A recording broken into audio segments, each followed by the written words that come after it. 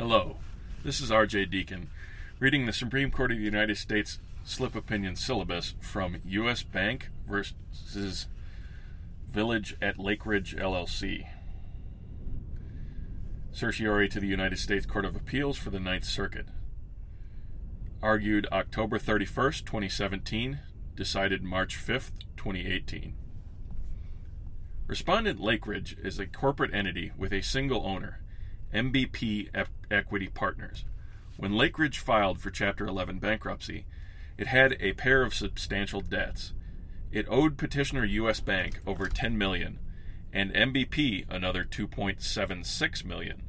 Lakeridge submitted a reorganization plan proposing to impair the interests of both U.S. Bank and MBP.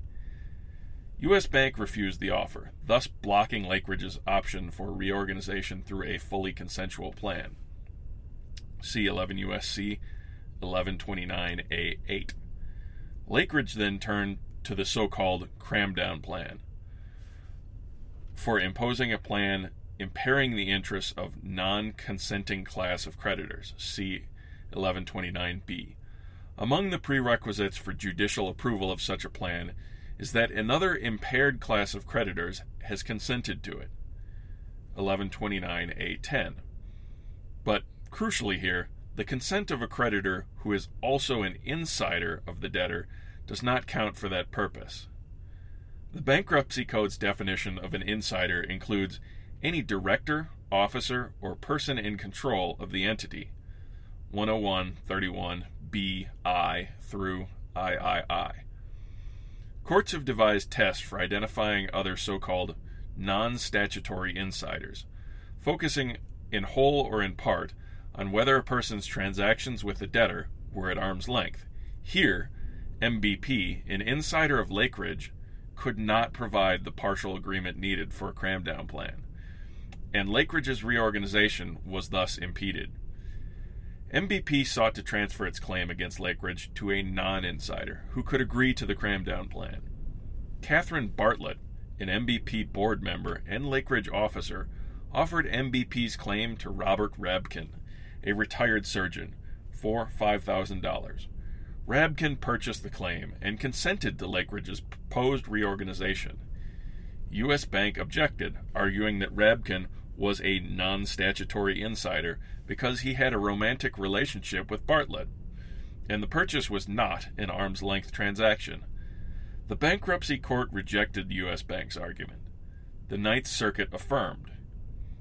Viewing the bankruptcy court's decision as one based on a finding that the relevant transaction was conducted at arm's length, the Ninth Circuit held that the finding was entitled to clear error review and could not be reversed under that deferential standard.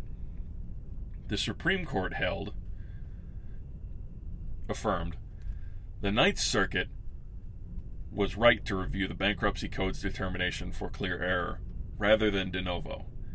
At the heart of this case is a so-called mixed question of law and fact, whether the Bankruptcy Court's findings of fact satisfy the legal test chosen for conferring non-statutory insider status. U.S. Bank contends that the Bankruptcy Court's resolution of this mixed question must be reviewed de novo, while Lakeridge, joined by the federal government, argues for a clear error standard. For all their differences, both parties rightly point to the same query. What is the nature of the mixed question here, and which kind of court, bankruptcy or appellate, is better suited to resolve it? Mixed questions are not all alike. Some require courts to expound on the law and should typically be reviewed de novo. Others immerse courts in case-specific factual issues and should usually be reviewed with deference. In short, the standard of review for a mixed question depends on whether answering it entails primarily legal or factual work. Here, the bankruptcy court confronted the question whether the basic facts it had discovered concerning Rabkin's relationship, motivations, etc., were sufficient to make Rabkin a non-statutory insider.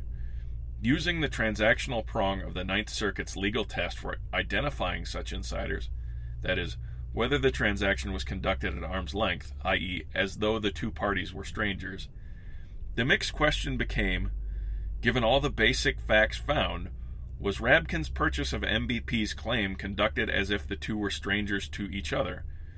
That is about as factual sounding as any mixed question gets. Such an inquiry primarily belongs in the court that has presided over the presentation of evidence, that has heard all the witnesses, and that has both the closest and deepest understanding of the record, i.e., the bankruptcy court. One can arrive at the same point by asking how much legal work applying the arm's length test requires. It is precious little. As shown by judicial opinions applying the familiar legal term without further elaboration.